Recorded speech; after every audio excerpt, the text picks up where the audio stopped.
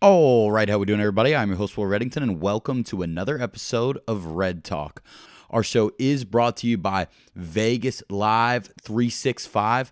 If you are looking for a way to bet on sports from the comfort of your own home, if you're tired of driving across the bridge, Vegas 365 is your spot.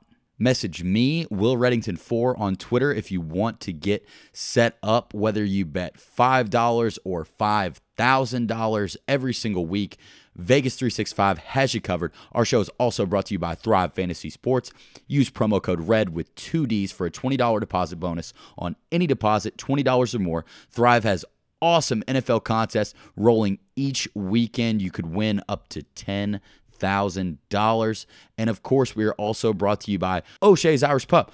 O'Shea's Irish Pub, as concerts and events start to return to the KFC Yum Center, there's no spot more equipped to give you the best pregame or the best postgame you could ever ask for than O'Shea's Irish Pub, downtown, 123 Main Street. Very easy to remember. All right, let's get it going.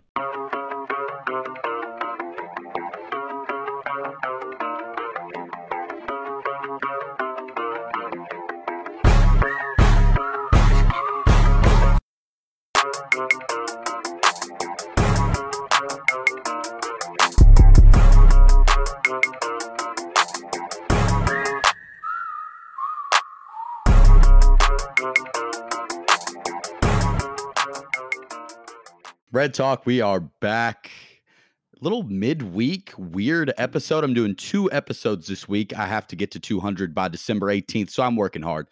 And I called an old friend, Presley Meyer, to help me preview this Louisville basketball season. We have one game in the books, played Southern from Louisiana last night, and Team 108 season underway, and no better way for me to break it down than with my old friend, my former partner, my podcast ex, Presley Meyer.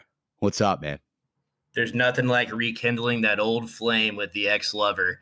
And I'm excited to be here, William. It's an honor to be on the what do you call that? Like the starship, the main home of Will Reddington podcasts. This is me. This is my home. And I thought a fun way for us to start would be to talk a little bit about our breakup. I've been thinking about ideas for what I should do with my 200th episode. And I've thought about like a best of, but you know how much hard work that would take to take clips out of. I mean, it's just something I quite frankly don't want to do just because of the workload. I thought about reaching out to a lot of my exes and having them on the show and talk about what went wrong and what they think about it now. I thought that would be very, very entertaining. Also could be hurtful. So you could look at it either way. This is our little trial run. We're going to do this via podcast. Good opportunity for me to give this a run. So yeah, tough breakup for us. I'm sorry. I do miss you. No hard feelings. I hope you're doing well. I think about it sometimes. You know, they always tell you not to reach out, but I reached out, and now that you're sitting in front of me, I'm experiencing all sorts of emotions. Yeah, well, it's not you, it's me. I think that's always what it was. It wasn't you. It was always me. I think we both knew that. Think we both knew that time would come. But it is one of those things, like when you get back sitting in front of your ex, you just start feeling those things that you haven't felt in a while. And I'm excited. I'm just excited to be here.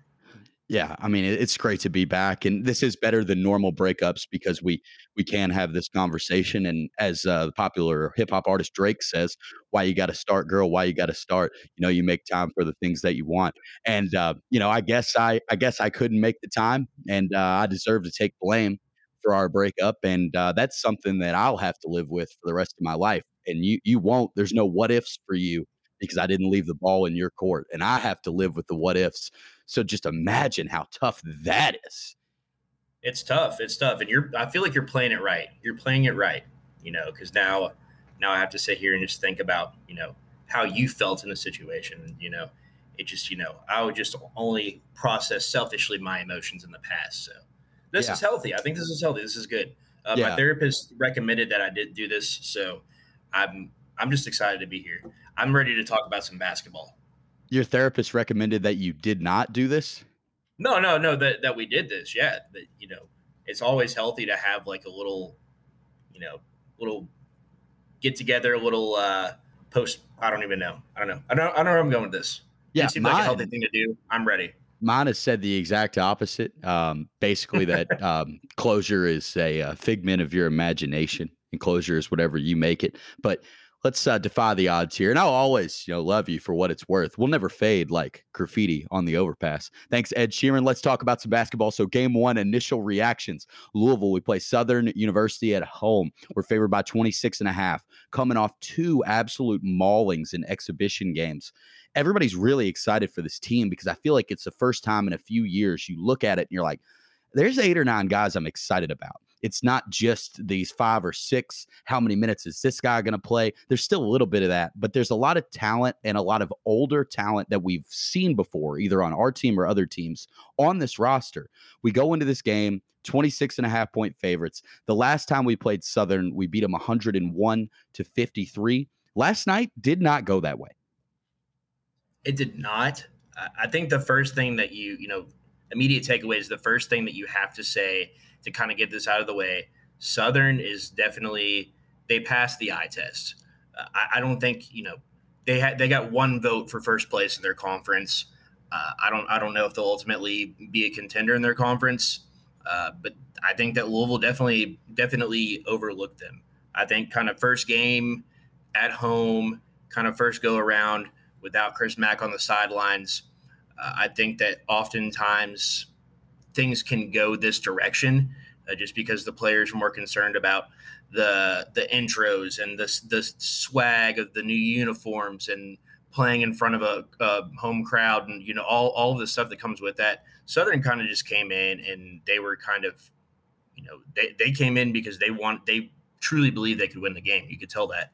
And they also had the athleticism to match Louisville, not for a full 40 minutes, I don't think, but they had athleticism to challenge them. So I think that's the first thing that I would take away from this game. And then obviously the main takeaway, you said 26-point spread, I believe. Never really even, I don't even know if they got out to a 20-point lead or not. I think maybe like high teens or something like that. But Southern truly made this a game, and I think the main reason is because your best player simply did not play, especially in the second half. Jalen Withers, only 2 minutes in the second half. It looked like there might have been kind of some back and forth between he and Pegues, and Mike Pegues said, hey, this isn't Chris Mack's show right now. This is mine. I'm going to run it the way I want to. And right now it's not with Jalen Withers or JJ Traynor in the game. Well, that's a major silver lining, I think, to take away from a performance that was definitely lacking, is that we look at the box score from this game and you're like, wow, Withers 3 points, Dre Davis 0 points. That's really concerning, especially when you look at what we lost last year and what we return. If you don't know anything about any of these new guys and you hear that, you're like, oh, well, we probably lost by 15 to literally anyone. And everybody else just kind of steps up. And I think that's a massive pro when it comes to this team. When you look at what Matt Cross did with his finger sideways and Samuel Williamson still all over the place, he's still rebounding like he was towards the end of the year last year. I think the rest of these guys are going to come along and you're going to see a little bit of this at first, but I do love the holding these guys accountable. Hey, look, we don't have to have you out there for 33 minutes anymore. We have other guys that can come in, and it's still very disappointing last night for sure, but there's also 30 plus games left, and we know what we're going to get from Withers. You saw it in that exhibition. I mean, he hits that like NBA 3, like for our second basket of the game. You're like, oh my God. Mm-hmm. And if you see him in these pictures and videos, he looks like twice the size that he was last year. I know that's not accurate, but he looks like a giant man. And I'm still really excited about this team. I got him 30-1 to win the title. I'm not sure if it was a good bet, but maybe it was. Yeah, I mean, it's hard to tell from the first game. It's hard to have that drastic of a takeaway, if you will. But no, I mean, look, I like you said, I think that the big takeaway, if you want a positive takeaway, as a team, not just from individual players, I think oftentimes in the early games, you're really looking at what the individual players can bring and then kind of watch them grow as a team. You're never going to see anywhere close to the complete product in the first few games. But I think the main takeaway is, like you said, the depth is already beginning to show itself. And the coaching staff can say, look, I know, you had to play out of position last year and that sucks, but you also had to play a lot of minutes. It's not the case this year. If you mess up, if you're not doing what you're supposed to be doing, there's other guys behind you. Behind Jalen Withers, Matt Cross came right out the gates, 15 points, 5 boards. Samuel Williamson, who plays a little bit of the 3, a little bit of the 4, 14 points, 14 boards. I mean, that's a significant enough contribution right there that they definitely filled in adequately for Jalen Withers, in my opinion. So it's one thing. The game kind of presented itself differently than most people would have expected, right? Southern was kind of able to control the game in the lane. They're kind of able to dictate the pace. They forced Louisville into situations that that Williamson and Matt Cross kind of thrive in, and to an extent Noah Locke a little bit. And I think that's kind of why you saw the game play out the way that it did. Ultimately, though, it's that team depth. It's those different options. I don't think that you're going to see the same outcome again from Jalen Withers or a number of other players on this team. I think that you'll see a completely different team on Friday. Right. And I hope so. I'll be in the house. I did not go to the game last night because there was so much going on TV. I had to watch Kansas, Michigan State, Kentucky, Duke. The Bachelorette was on. I'm really locked in. I barely found a spot for this Louisville Southern game. I had to illegally stream it because it's on something called RSN. So I'm not going to risk missing any more games. I don't know what's going on with that. But the crowd didn't look great. Crowd was not good. The crowd was about the same as both the exhibition games. Not what you want to see, but it was. I think tip-off was like a little after 9 on a Tuesday night, on the heels of daylight savings time, so it really feels like 10. So, you factor all those things in. Still not what you'd expect, but again, we're experiencing those COVID crowds across the country, in football, in every sport, at every level. Obviously the biggest teams, the Lakers are always going to sell out, right? Like Alabama football is always going to sell out. Kansas is always going to sell out. Like those are just givens, right? But teams, programs like Louisville, on the heels of COVID, on the heels of daylight savings time, first game of the season against a crap team, no Chris Mack. There are a lot of factors that played into that as well. I personally like that I could get a beer and go back to my seat during a timeout. I think that's a great perk. So if you're interested in going to games in the future, that's a great selling point. U of L ticket office, hit me up. I will be glad to promote that all day for you. But no, crowd terrible. F minus. The student section though, how about that? Well, we're ending every take with a positive takeaway. Student section was great. Student section was getting into it with the Southern bench. I know it's the first game of the season, but I think they probably had 500 students show up and they were all active. They were into it. So I liked what I saw out of them. Everybody else can suck it. Okay. Yeah. We were supposed to end it with a positive take. That's all right. We'll go ahead and move on. So I'm watching UK last night. You played Duke. And the reason I bring this up is because every year that Kentucky starts a basketball season, I sit down and I'm like, can't wait to meet all these new guys because I don't know who any of these guys are. And they're always all brand new. And Louisville has a similar situation like that this year. We have a lot of familiar faces when you look at Malik Williams and Withers and Williamson and Dre Davis, of course. But I want to do a little bit, maybe give me a paragraph each on some of these new faces and what people can expect from them. Anything you got on these new guys. We'll start off with our starting point guard, and that is Jarrod West. Is it Jared West, Jarrod? I think the homies back home call him J-Rod back in the WV. Cool. Interesting fact about him. There's a lot of people that this happens to in West Virginia. I went to college with a guy in West Virginia. He had never seen the ocean before, never been out of the state of West Virginia until he came to college. Fun fact. Kind of a Jared West situation there. He grew up in West Virginia. He played high school basketball there, and he went to Marshall. So this is kind of a new experience for him. Does not appear that he is outside of his comfort zone at all. In fact, I think I tweeted out 3 minutes into the game, I would trust Jared West with my life, and I truly believe that Jared West is he's going to be a man of the people by the end of the season. I've been listening to some of the talking heads saying that they feel like El Ellis should start. No, Jared West and Noah Locke are the best guards on this team right now, by far. That is that's good to hear, and I do feel that sense of maturity from Yeah. J Rod. And when I look at um, God, I get J Rod. Good Lord. Now I'm going to say that for the rest of the year. That's all. Yeah, we have to now. But L. Ellis is he like reminds me a little bit of like second year, but beta version of Russ Smith. Like he's just sporadic out there. You never know what you're gonna get, but it can always be really good and really fun. But I think that West is the right guy to kind of lead this team, at least for now, until L. Ellis maybe makes some giant jump where we're like, oh my God, this guy's gonna play in the NBA. Let's do L. Ellis now. Yeah. So we have an inside source, a mutual friend of both of ours. Won't give any names, but he is a good friend with L. Ellis's a JUCO coach.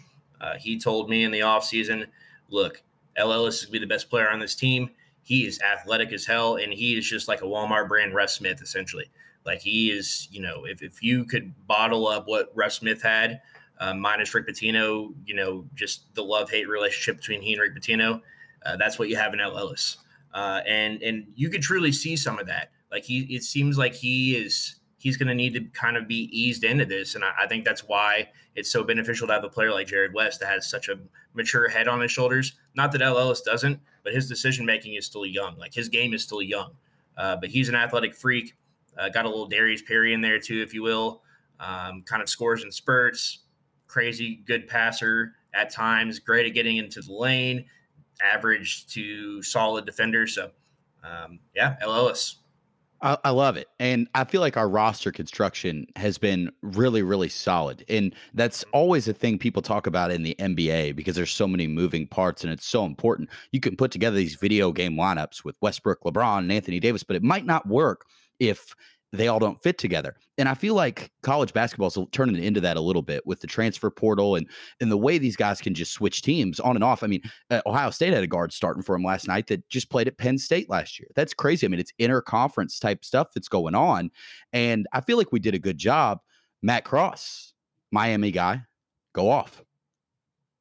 Matt Cross, tough as nails. My username tonight is Big Matt Cross Fan 33. And there's a reason for that because I just am enjoying what I'm seeing with Matt Cross. I'm not going to use everything I've heard. I listened to a lot of radio today. I was in the car a lot today. Everything that everybody wanted to talk about was Matt Cross is the guy that you love to have on your team, but everybody else hates. And while, that is maybe true to an extent, I just like that Louisville has a guy that just plays just angry. I think every great team has a guy on the team that's just an angry dude. And it seems like it's not like Matt Cross isn't I'm sure he's a nice guy, but when he's on the floor, he's a competitor. And, he's almost got, he almost got kicked out of a exhibition game just for being Matt Cross. And I love that. I want to see him get teed up all the time. I want to see him, getting an attitude, getting ruffling the other team's, best players' feathers. I think that's going to be great. But he can do it all. We kind of thought that he was going to be a big, scoring threat from the outside, but really he's a do-it-all type of guy. Tough as nails. Love Matt Cross. Great guy. I figured you were going to have positive things to say when I saw your username. We have the Sun Devil and Big Matt Cross Fan 33. So this is already guaranteed to be a great podcast. Noah Locke, he's a guy that when you start watching Louisville, he's one that you probably already know if you follow college basketball because he's been a major factor for the Florida Gators for the last few years. And as an LSU fan, I've grown to know him, and I honestly didn't like him for a long time because he's all jacked and he makes a bunch of 3-pointers. But now I'm absolutely thrilled that he's a member of the Louisville Cardinals. Noah Locke. Noah Locke has become known as a knockdown 3-point shooter to kind of give reference to the type of player he was at Florida. He did not average many rebounds, assists. Like his box scores were essentially around 10, 11 points every night. He's just going out there and knocking down 3 or 4 threes a game. And to give you kind of reference, he actually was assisted on more 3-point shots in his Florida career than Ryan McMahon was assisted on 3-point shots during his Louisville career. So there's a little fun fact there for the audience. He has not been that so far at Louisville, and it appears that he is really going to be just kind of a gunslinger almost on this team. It appears that he has the green light more than anybody else.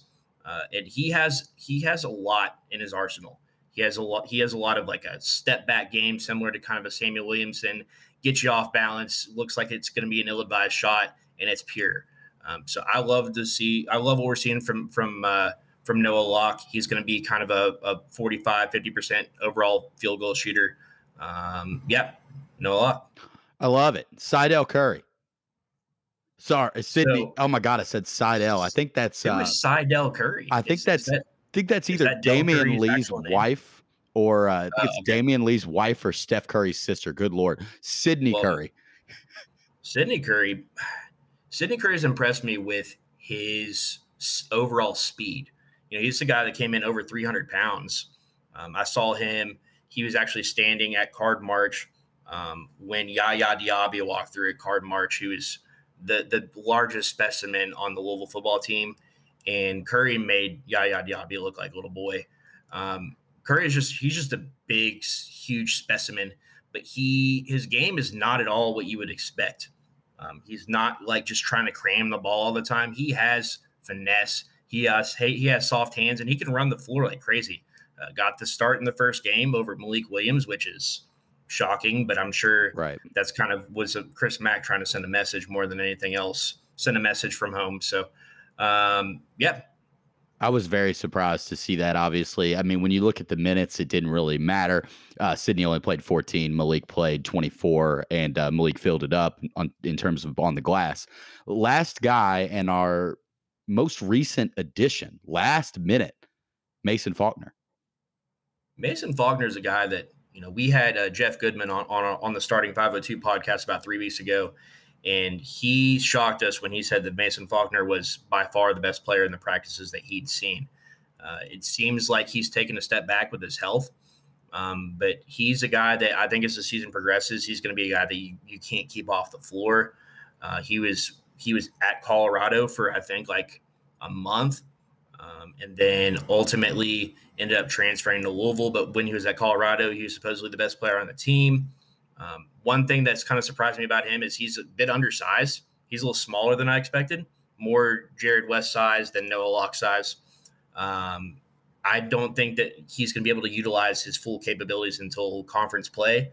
But I kind of like that a little bit, kind of like how Kevin Ware came out of nowhere during the national championship season. I like that. Just kind of, he's going to be kind of a late addition to the roster and just an added piece. But I think that he absolutely can be just as good as the other three guards right now. That's great to hear. And when you look at our full roster, there you go. I mean, there's like 9 guys that you can be proud of and can assume can contribute in a college basketball game.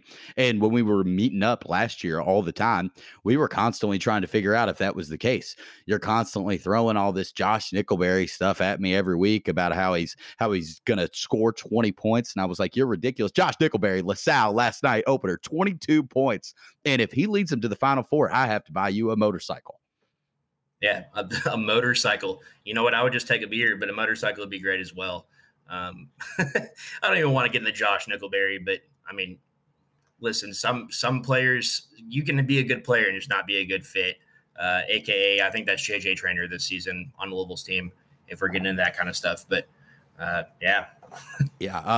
Josh, big night one. LaSalle 0-1 though, so you know you could take both sides of that because you're going to need a few wins to get there for sure. But there's always a conference tournament. Looking at the next 5 games, we have Furman at home Friday night 7:00. That's a great game to go to. Your work week ends 7 p.m. You don't have to be out all night. It should be a better crowd, you would assume, based on the time and the day of the week. Then we have Navy at home on Monday, Detroit at home on Saturday, 2 p.m., Mississippi State, 9:30, and at Michigan State that following Wednesday at 7:15. When you look at the next 5 games, predict Louisville's record. Yeah, so, and I think you missed one too as well. They'll have that second game in the wherever it is they're going, the Bahamas, right? Right. Yeah, so they'll have that second game, either Richmond or Maryland. Richmond's a solid squad. Maryland's a top 25 team. Looking at the next 6 games, right? Chris Mack is back for Michigan State. Right off the bat, I think that's a loss. I think Michigan State's kind of a top 10 type of team this year. They're going to contend for the Big Ten title. I think Purdue might have something to say about that. But traditionally, Louisville struggles at Michigan State. I chalk that up as a loss. And if it's a win, it's a surprise. It's a great surprise. But I think that most fans should look at that as kind of like a 70-30 Michigan State type of game. You look at Mississippi State, if we're going backwards a little bit, Mississippi State is going to be a really tough challenge for Louisville. Not going to have Chris Mack, going to be an unfamiliar situation, probably playing in some like rinky-dink gym or Ball River, something like that. CBS Sports Network, just kind of a weird vibe, a weird feel. And Mississippi State's solid, man. They've got DJ Stewart back, and they have Rocket Watts coming in. I think the one thing that Louisville is going to be able to hang their hat on, I think that's going to be a win for U of L, simply because Mississippi State is not fully healthy yet. So what I'm excited for with Mississippi State is that Louisville can probably get a win. I see that as a win that could be a potential quadrant one win towards the end of the season, because I think Mississippi State's a team that's going to turn on in the back half of the SEC play. I really like Ben Howland, and I think they'll probably end up playing Maryland, and I don't like them in that game. I think that Louisville could probably drop 2 in a row to Maryland and Michigan State. People would be freaking out. The games leading up to that. As I've indicated already, I'm concerned with Furman. Furman made 22 of 44 threes, albeit in a game against a D2 team last night on Tuesday, if you're listening to this. And then I think that Furman still win. I mean, I'm not saying that I think Louisville's going to go out and lose the game, but I think it'll be a challenge. It'll certainly be a challenge. So if you're looking for a fun game to go to, Louisville's going to push the pace. Furman clearly is not afraid to shoot the ball. I think you could see like another like 110-95 type of game, and that's what I would anticipate when the line comes out. I'm going to guess that Louisville will probably be favored by like 18 or 19, and I think it'll be right around that. And then Louisville goes into, I believe, after Furman, they have Navy on Monday. Navy just beat Virginia, who is the boogeyman around here. Although I will say that Tony Bennett's teams traditionally start out slow, and this Tony Bennett coach team is probably the worst talent-wise roster that he's had, at least since we've been paying attention to Virginia basketball. So the Navy game, I think that it's like one of those, this isn't Purdue football, right? Like it's too cheesy to it's like too much of too many people are going to be saying it's a trap game. Like if X amount of people say it's a trap game, it's not really a trap game. So, and then Detroit Mercy, I think that's a win. Detroit Mercy does have a guy who's probably going to be a top 5 scorer in the country this season. So that'll be something to look out for. But ultimately, I see Louisville probably dropping 2 of the next 6. And I think that it's on the back half. I think it's Michigan State, and I think it's probably Maryland. Yeah, and we'd hope so. And we would think if we get to that Mississippi State game untouched and undefeated, there's a possibility that they're ranked there. I did not know Mississippi State added Garrison Brooks from North Carolina in the offseason. Yeah, they have some talent on that squad. Yeah, they clearly do. They're preseason ranked in the SEC, I believe, 7th. So that's right in the middle of the 14. And then you look at the Bahamas trip, Maryland adds Fats Russell from Rhode Island, who is one of the most prolific non-power 5 point guards that we've seen for the last few years. He's an older guard, and they also got that Kudus center from Georgetown that I believe, talked about, hey, this could be a fit for Louisville. We really want this guy. Yeah, he had 18 last night in Maryland's opener. So that's going to be a really fun trip where we're definitely going to get tested. I think Richmond is going to be a little down this year. I want to say they beat Kentucky last year at Rupp and ended up having just a terrible season after that. A team that you're like, oh, watch out for this Atlantic 10 team. They're always scary. You never know. They didn't end up being that. They weren't very good. So I do think it's going to be Mississippi State and Maryland there. And Michigan State, I watched that entire game last night, and that Gabe Brown dude is for real. They are just a giant, strong, bully you team. They still have Joey Hauser. We're going to have a fun little non-conference run. You still look at DePaul and WKU when we look down the line a little bit.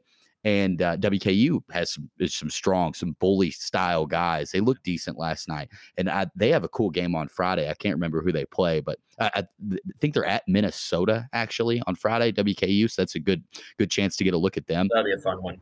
But yeah, I mean, I like where this team's at because you can afford bad nights from guys, and it's going to happen when you play teams that are this good this early on and that are good defensively, possibly. Last night, night one in college basketball, more games went under than ever in the history of a night one, which is a really interesting stat. And when you look at that stuff, you're like, oh, it's night one. Guys are not in form. It works that way for defense, too. You know, you could argue the other side of it. They've been shooting, they've been practicing, they're ready to go. Fans are back in the building, and maybe they're just not in unison defensively. There was a lot of unders last night.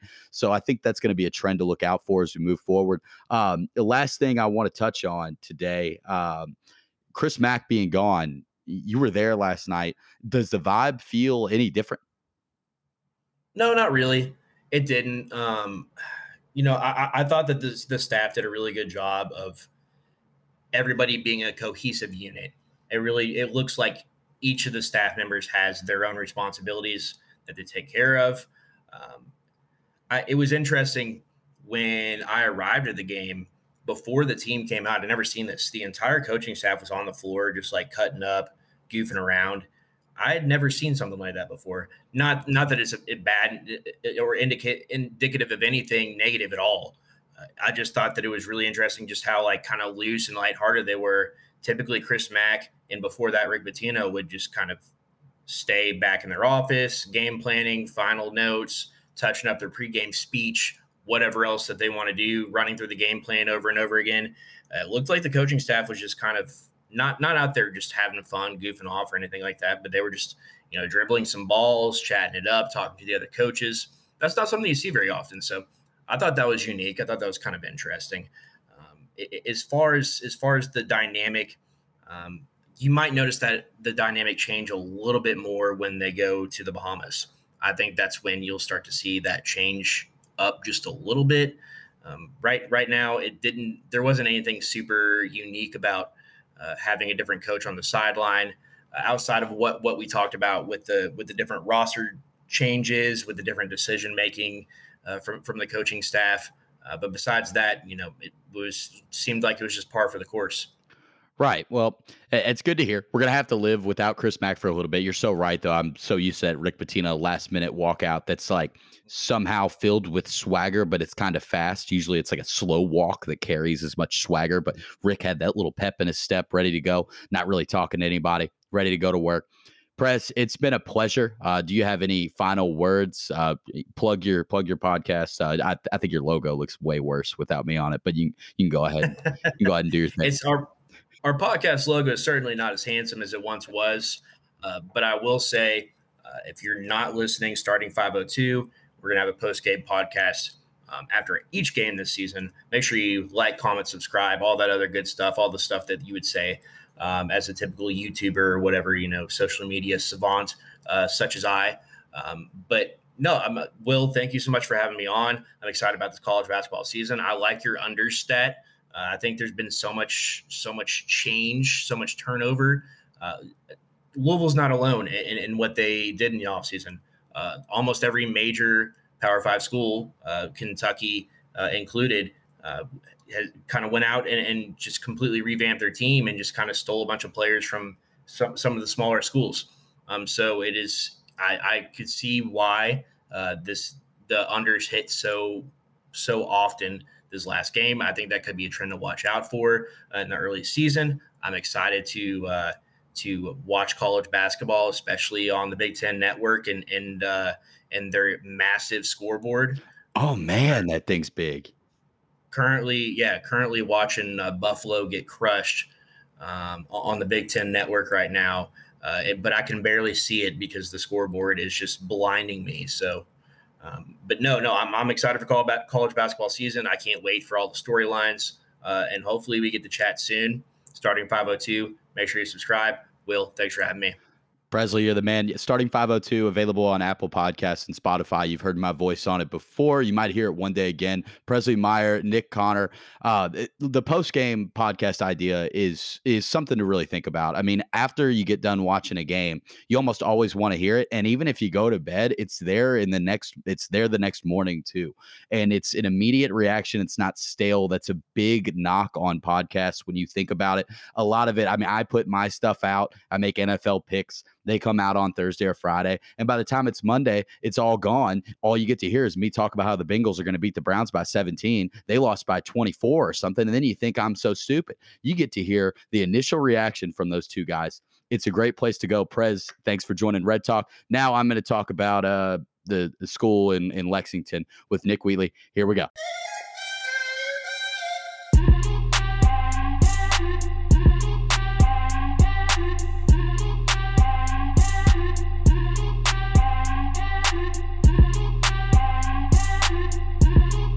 Red Talk, Nick Wheatley in the house. It's time for the Kentucky Wildcat basketball segment of this podcast. And even though I don't like Kentucky, I am incredibly fair and unbiased. So let's do this thing. Nick, it is great to have you back. It's great to be back, man. I haven't been on here in forever. I've missed it. Well, welcome. As you can see, we've evolved. We do it virtually now because I'm incredibly safe. UK opens their season last night. Madison Square Garden, Champions Classic. A crowd in there was really, really fun. It's great to have crowds back. And the Kentucky Duke matchup was really cool because you have two of the best college programs in the history of the world and two teams that were like really, really bad last year for their standard. So everybody in there, it felt like they wanted it so bad. And I really enjoyed watching the game. I thought Duke was awesome, and Duke won the game rather easily, I'd say. But I was very, very impressed with Kentucky. Your initial thoughts on night one? Yeah, I mean, the crowd was awesome. I mean, obviously people are paying insane amounts of money for Coach K's last season. There were way more Duke fans than there were UK fans. But no, it was good. I mean, obviously not the desired outcome, and Duke almost pulled away. But I mean, they played all right. They fought, and Duke's just stupid good. As you figured they would be. Those two freshmen they have are both just unbelievable. It's crazy when you see two 18, 19-year-old guys come in there and be that ready to play in that game.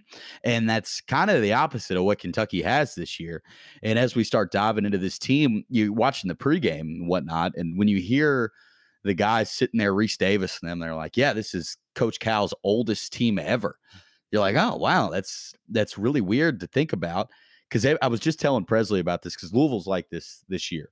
I sit and watch UK for the first time every year, and I'm like, let's learn all these guys because they're all new, and I don't know who they are. And they said oldest team ever. I still had to learn a bunch about all these new guys. He's kind of hit the transfer portal.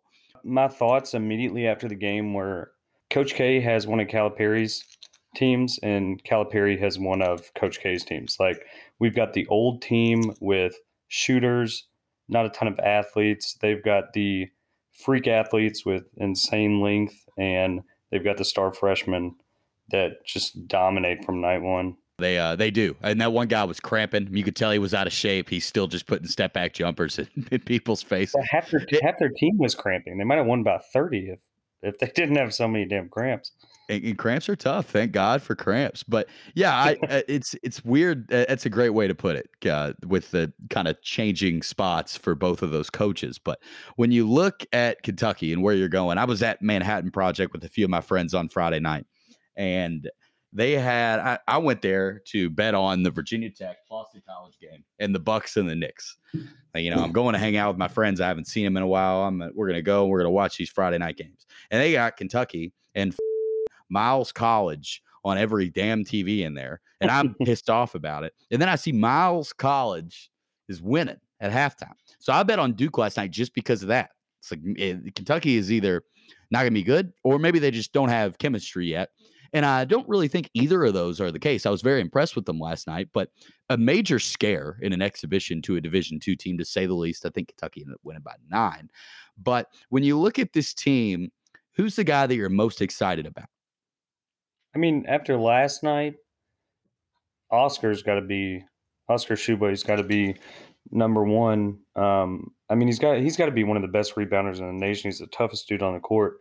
But despite his terrible play last night, I love Ty Ty Washington. I just think he got a little nervous under the bright lights, and I mean Trevor Keels just absolutely locked him down. So he's probably the player I'm most excited for because he reminds me of like a young Brandon Knight. So I think he'll turn it on. And Brandon Knight had a slow start to the year before he ended up, killing it as he went on. Right. I think the Ty Ty Washington thing, I think you'd see the talent out there with him, but I do think he scares Kentucky fans after, you bet all this money on Brandon Boston per se, Yeah. and then he goes out and you guys go 9-16. It's got to be the worst Kentucky team of your life, I mean, or at least of the Calipari era. And Ty Ty looked a little bit like that last night, like somebody that may let this giant angry fan base down. But this Shibwe dude is a monster out there. I mean, he is giant, and Duke had a guy like that too. I think his name was like Mark Williams or something, and like they're both just absolute monsters. And to have a guy like that, that's really really gonna help because you can miss shots and your possessions still your possession. Yeah, I mean he's not that tall. He's only 6'9", which is wild to think about. But does not feel that way. He's 260. I mean, he's an absolute unit. He had 12 offensive rebounds. So we shot horrible from the field, and he gave us chance after chance. But yeah, Mark Williams is literally unguardable. I mean, that dude is like 7'1", 250. Who guards that guy? Right. Yeah, that dude was an absolute beast. But 19 boards for the dude. 19. He's unbelievable. All over the place, yeah. And if you tell me before the season that Davion Mintz is not going to start for UK, I'm pretty afraid of what Kentucky's going to put out there. And when you look at who did start, it actually makes sense. It's probably the correct lineup. And you get Mintz back. I mean, he was probably your most reliable scorer last year when it came to the entire floor. It's crazy to see him coming off the bench. Wild stat here. Davion Mintz is the first player in the Calipari era who led the team in scoring to come back to school. And he's not even starting. That is insane. Yeah. It's but I mean he's a role player. Like if he's your star player, your leading scorer, you're not good. Like that's why you go 9-16. I mean, maybe not that bad, but he's a role player. He's like the perfect sixth man. He gives a ton of energy off the bench. Yeah, he does. And it's a great guy to have coming off the bench because he's comfortable in the system. He controls the ball and he's a good shooter when it comes down to it. Wheeler, your new point guard from Georgia.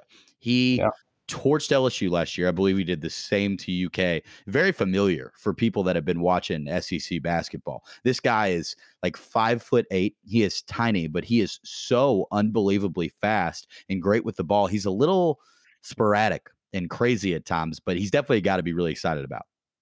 Oh yeah, I mean he gets out of control sometimes, but like he's perfect for this team. They have so many shooters. They've got Oscar to feed the ball down low. I mean, when you can spread out the floor and then you've got a guy like that, if he can knock down the occasional shot, like he probably shot better last night than he'll shoot all year, but he can get to the basket at will, and he just finds open guys all over the court. Right. Yeah. He's somebody that you're watching your team play Georgia in the past, and you're like, why is this guy getting to the rim and finishing on our team against our 6'11"? Yeah. It makes no sense. His body control's really, really good. And I think that's the main takeaway from last night is Kentucky's got a lot of different guys that can give it to you. Kellen Grady, you can tell when he shoots that he has unlimited confidence. He's got really solid elevation for such an elite three-point shooter. The Davidson transfer. Tell me a little bit about him. Yeah, so he was at Davidson for 4 years. He averaged 17 points all 4 years at Davidson, which is kind of crazy. But he was, top 100 recruit that went to Davidson. Kind of looks like Steph, but I mean, obviously not Steph. But I like to call him Little Steph. He made like his third three in the first half last night. I was like, "Oh, baby Steph," and Michael was like, "Shut up." And no, but he's good.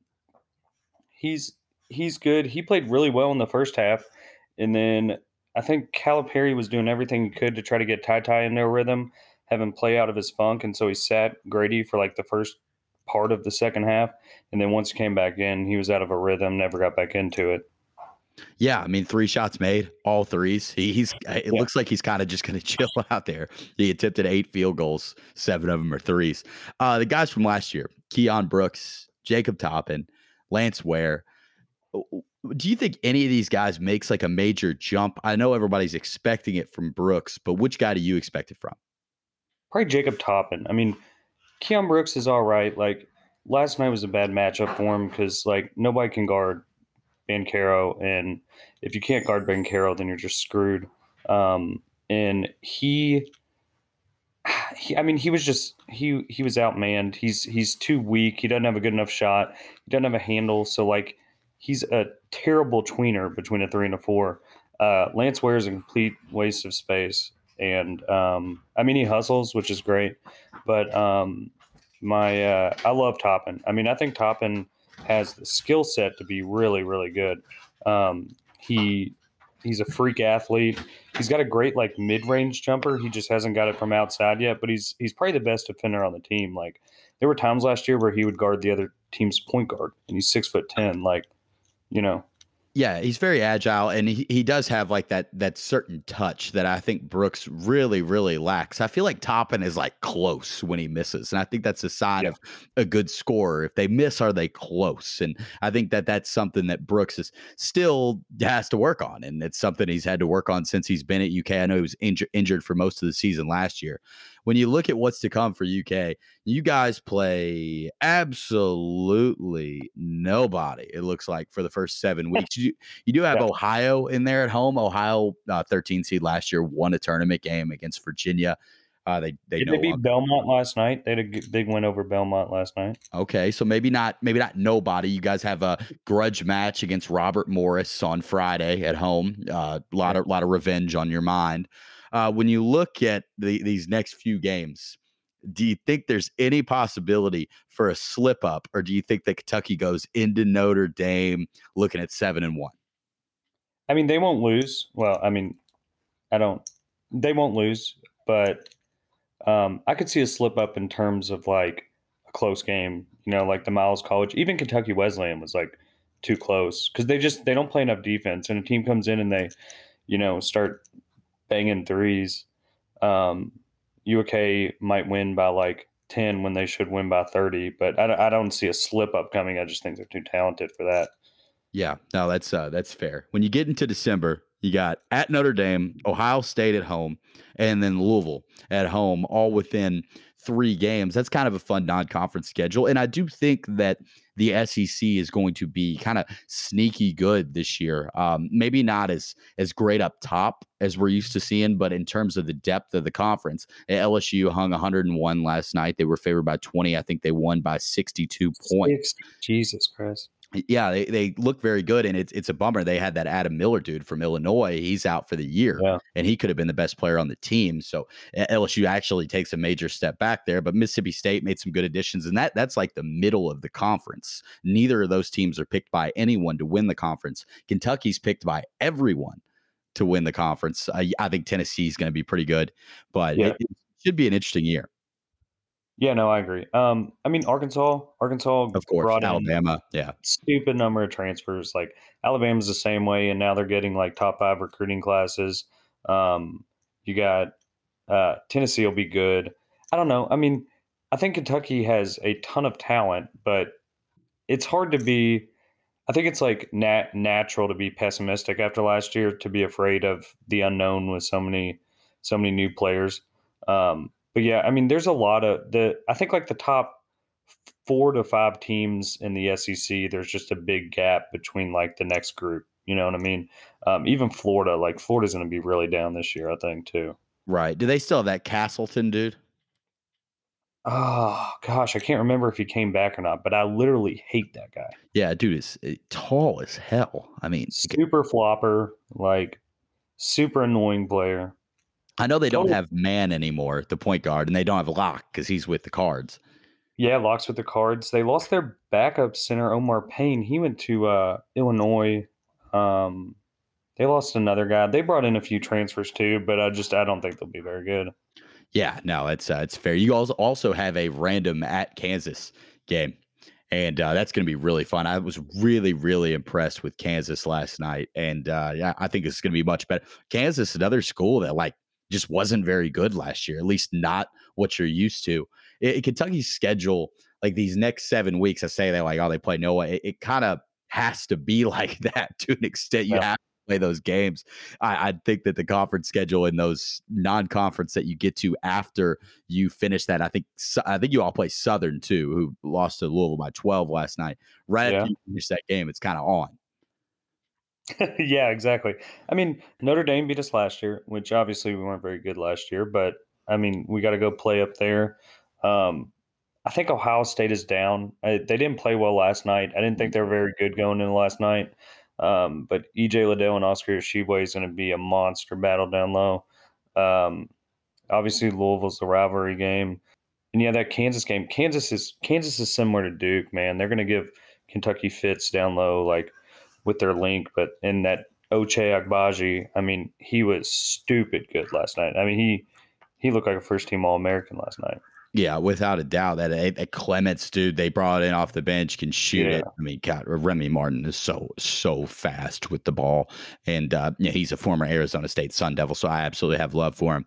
But yeah, it's going to be a really fun year, and I do think that Kentucky's going to find their way near the top of the SEC, and we're not going to see a tournament without the Kentucky Wildcats again. Probably this year, probably not for a long time with the NIL going into effect, and that's not me being mean. It's just like it's why you see Alabama getting all these guys now too, and even for basketball, like certain schools are going to be able to take advantage of this NIL way quicker and more efficiently than others are. I saw Arkansas with that Chris Likes dude last night for Miami. It is crazy what's happened to college basketball. I can't wait to see Chris Likes and Severe Wheeler against each other. That'll be like the two shortest point guard matchup of all time. Yeah. No, but like the NIL stuff, Kentucky got a big jump on that. They've already had Ty Washington obviously has gotten a bunch of deals. I mean, he's got Porsche, he's got some caviar deal. The whole team signed a cryptocurrency deal. Ty Washington just started his own foundation, the Ty Washington Foundation, that was ruled a tax exempt company by the IRS because he donates 10% of his proceeds to charity. So like, I mean, it's wild the jump that like Kentucky has gotten. It's wild like how teams are going to capitalize on it. So I'm actually want to learn more about this. So the Ty Washington Foundation, 90% of it is just donated to Ty Washington. Well, it's for his NIL earnings, and 10% goes to charity, and the IRS ruled it a tax exempt company, so he don't have to pay tax on any of his NIL earnings.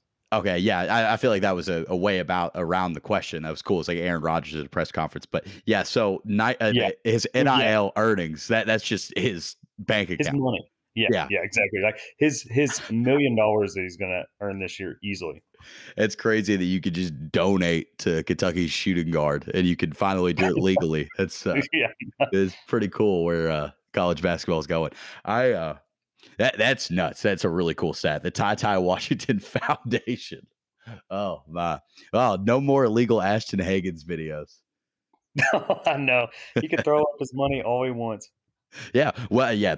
Sign a few deals like just Porsche and caviar. He just pulls up in a Porsche with his caviar. He's got his. He's got to check his crypto account at halftime. Yeah, the guy could care less. He goes 3 of 14 last night. He's just living. He's living perfectly fine. He might stay at Kentucky for 3 or 4 years. You might love it. Make more than he does on his rookie deal. Finally catching up to LSU and how much our players can make. Okay, that's ridiculous. LSU just got caught because their coach is making these stupid ass "I'm General Wade" videos before the game. Oh, my dad sent me that video. Good Lord, man. That man has the exact same voice, mannerisms, everything about him is the exact same as John Mingus, and I absolutely love Will Wade. I don't care what anybody says. LSU was really bad, and then he got there and he did a bunch of illegal stuff, and LSU has not been that bad since he's been there. Yeah, I mean, he gets a ton of talent, and he's a pretty good coach. He just like he's such a nerd. Like, he looks like such a dork.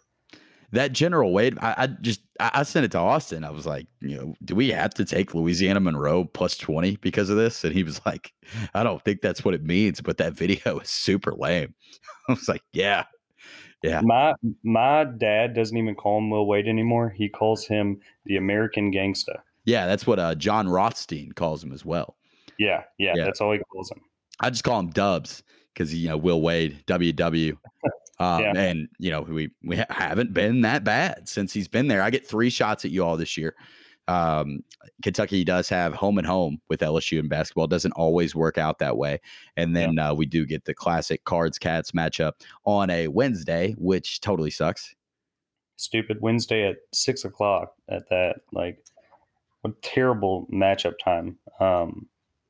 I mean, I don't know what kind of thought process went into that. Yeah, I think it's just to try to keep as many Louisville fans out of there as possible.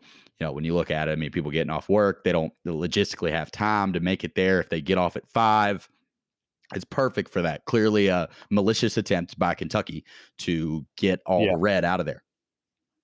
Yeah, clearly. I mean, Christmas week, 3 days before Christmas, people might even be out of town for all we know. Yeah, I mean, it's so clear what they tried to do. I think it's appalling. Not as bad as the Ty Washington Foundation, but almost as blatant. Let's see. I do want to talk to you about Kentucky's football season. The last time I saw you, it was before the LSU game, and I believe I told you that LSU was going to win, and they did not win. But I get another crack at you. You guys have to come to the oven coming up here in a few weeks, and Louisville's probably going to have bowl eligibility on the line, assuming that they don't win against Syracuse on Saturday, which I don't know why anybody would expect them to. They've scored 0 fourth quarter points this year. But Kentucky, since beating LSU, has kind of fallen apart. They played Georgia better than anybody. And then really, really poor performance at Mississippi State. And then Tennessee, I didn't get to watch it last week because I was at the oven watching Louisville Clemson. But I did take Tennessee -1 and saw that worked out for me. What are you expecting from there? I mean, obviously, we've kind of spiraled ever since that Georgia game. We're getting a little healthier. We have no depth, which is kind of amazing because we brought in so many good recruiting classes the last few years. But like, our best players at the positions where we have injuries, like D-line and linebacker and defensive back, like, it's all young guys in there, like freshmen, true freshmen, and redshirt freshmen that have to come in. And obviously, our pass defense is just horrific, especially if we have D-line starters out, we get no pass rush, and our secondary just gets picked on, which is just sad. I mean, we're starting 2 seniors in at safety. We're starting a senior at corner, like 2 seniors at linebacker. We've got so much talent and we've got so much experience on the defense, and they've literally been horrific the last 3 weeks. Yeah, I mean, a lot of points given up. I mean, 70 plus combined when you look at Mississippi State and Tennessee. And Tennessee was at Kroger Field, which I can vouch for as a treacherous place to go watch a football game. But Louisville, UK, it should be fun. You never know. I mean, Kentucky's beaten Louisville, I feel like, the last 18 years. Probably hyperbole there. It hadn't been fun. And I'm really hoping that's like my only moment of Louisville football happiness outside Lamar getting his jersey retired. Maybe we win that game. Maybe we beat Duke. Maybe we beat UK 7-5, get into the playoff. But last thing on UK's basketball team, I forgot to bring this up. I think there's just one guy that should be in your rotation that wasn't in night one, and that is CJ Frederick from Iowa. Is there anybody else that I'm missing? Dante Allen. Oh, yeah. Completely healthy, didn't play a single minute, which is kind of amazing to me. He should have transferred. But like, I mean, it's tough because I think we're like 11 deep and like 11 guys that can actually play. And we don't need backcourt players. Like, we need front court players. We have to bring in Lance Ware when Oscar Tshiebwe gets in foul trouble. And we've got Bryce Hopkins, Jacob Toppin, Keon Brooks at the 4. And we play 3 guards, Grady, Wheeler, Washington. You bring in Mintz, and then you got Frederick, and then Allen's like the next man. Finally, it takes a while till you get down there to him. Yeah, it's a tough lineup to go small with too, because those four guards that you could put in, it's really tough to imagine any of them like playing the four spot and guarding a power forward. Yeah, exactly. And Dante is a terrible defender. I mean, he's probably the worst defender on the team, and um, which is going to limit his playing time, and which sucks because now he's a junior and he's or a redshirt sophomore, and he's still not playing. And then but Frederick will start getting some minutes. I think he's gonna kind of sucks, but I think he's gonna eat into to Mintz's minutes a little bit probably. Um, just because he's such a dead eye shooter. I mean, he shot 49% from three last year. And there was a big difference in the game last night when Kellen Grady was on the floor, not just because he made shots, but just because somebody has to be on him at all times. So it kind of opens the floor for Wheeler to get into the lane and stuff. And they can't just pack it in, which helps a ton. And if they do pack it in, then he can just kick it out to somebody. So, I mean, Allen will have his moments. He played well against Miles College in that big 9-point win, but he's not like a nobody player. It just sucks that he's so far down in the depth chart. Yeah, no, it does, and I think that there was a lot of rumors about him transferring last year, but he was heavily responsible for a few of your 9 wins that you had last season. Like, yeah, no joke intended there. He really was. He was very helpful last season. But yeah, I think we heard Coach Cal at halftime. You kind of understand how he's going to treat Ty Washington. He's going to kind of let him off the leash and let him be himself, especially because he doesn't have 4 other freshmen that he has to do that to this year. He does have some guys that he's going to trust, and that chemistry is going to come. I think UK is going to be good. I think Louisville's going to be good too. I think it's going to be a much better season of basketball in the Bluegrass State than we saw last year with neither of us making the tournament. Louisville was much closer, might I add, last team out of the field. Really close. Yeah. Tough. Yeah. They were definitely better than UK. U of L's better than I thought they were going to be this year. I mean, they didn't play well last night, but they're still better than I thought they were going to be. Yeah, it added a lot of people, and we got 9 guys that can play. I think this is going to be an infinitely better team than last year. Or 3 through 5 in terms of like best player rankings. All those guys should be better, and I don't think that any of them moved into like the top 2 necessarily. So it's going to be interesting, but I'm looking forward to it. Nick, you got anything else you need to get off your mind before I get out of here? Why is Samuel Williamson the most hated player on U of L's team? I feel like he is really damn good. Is that like a UK thing? That UK people hate Samuel Williamson the most, or U of L people? No. Like U of L, like my friends, like U of L fans, all I hear them do is complain about Samuel Williamson. And I think he's good. Yeah, I mean, 14 points, 14 boards last night. And towards the end of the year, it was just double-double after double-double. He's probably the best rebounder on the team, which is very random. He is a jacked dude. But I know Kentucky fans really didn't like him last year because Louisville beat UK at the Yum Center. It was very, very close. And I think Samuel Williamson had like 2 or 4 points. And after the game, there was like a video in the locker room of Louisville partying. And they had Samuel Williamson like hoisted up on the shoulders of other players. And I got like 5 messages immediately like, why in the hell is this guy being hoisted up? He didn't do anything. And I really didn't have an answer for him. But I know that warranted some hatred last year from the rival side in Lexington. Yeah, I think we hated just about every team we played because they all beat us. But I mean, I guess it has to do with him being like a 5-star and not being a lottery pick immediately. I mean, kind of like, like Blackshear vibes. But, I mean, he's good. Like, he's a really good college player, I think. Yeah, right. And I think that Louisville, part of being a Louisville basketball fan is you watch 5 to 10 games. Sometimes it takes you less. You find that guy that you just really don't like, and you're just really pessimistic about every single thing that he does on the floor. The Darius Perrys of the world, the first couple years of Kevin Ware, it does happen. You have to find that guy. Like for me, way back in the day, it used to be Rakeem Buckles, Rock. Oh, yeah. Yeah, still Facebook friends with him. But there were times I didn't like him out on the floor. He kind of came along there, I think, at the end, transferred to Florida International at the end. But yeah, it's just part of being a Louisville fan. You got to find somebody not to like that you also have to cheer for simultaneously. Fair enough. Well, I can't wait to play the Cards, football and basketball. I think Kentucky is going to end the year 9-3. I think they'll be prepared for their bowl game, win their bowl game, and I hope to God Will Levis comes back and doesn't go to the draft because he's looked pretty damn good last week, even though he looked terrific against Mississippi State. Does the CFL have a draft? The TFL? The CFL, the Canadian Football League. I just wonder if they had a draft. He has got NFL arm talent. I know I think they're Toronto Argonauts. I know they have like a massive hole to fill at quarterback. Yeah. We'll do more of this when the time comes, but I would not be me if I didn't wholeheartedly believe for whatever reason that Louisville's going to win that football game at the Oven. It's a tough place to play, man. It's especially when you're at the Oven and it's really cold. Doesn't make sense. It gets kind of fun in there. Yeah, well, I'll be there on the party deck. Hopefully I'll see you there. That's where we all are, man. That's where we reside. Nick Wheatley, thanks for being here. Cats, I'll give it 1 just because we did the podcast. Wow.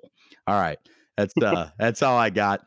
Until next time, which is very soon, by the way. I have sports gambling and then Bachelor Red Talk coming out on Friday. This is Thursday. Hope you enjoyed TTYL.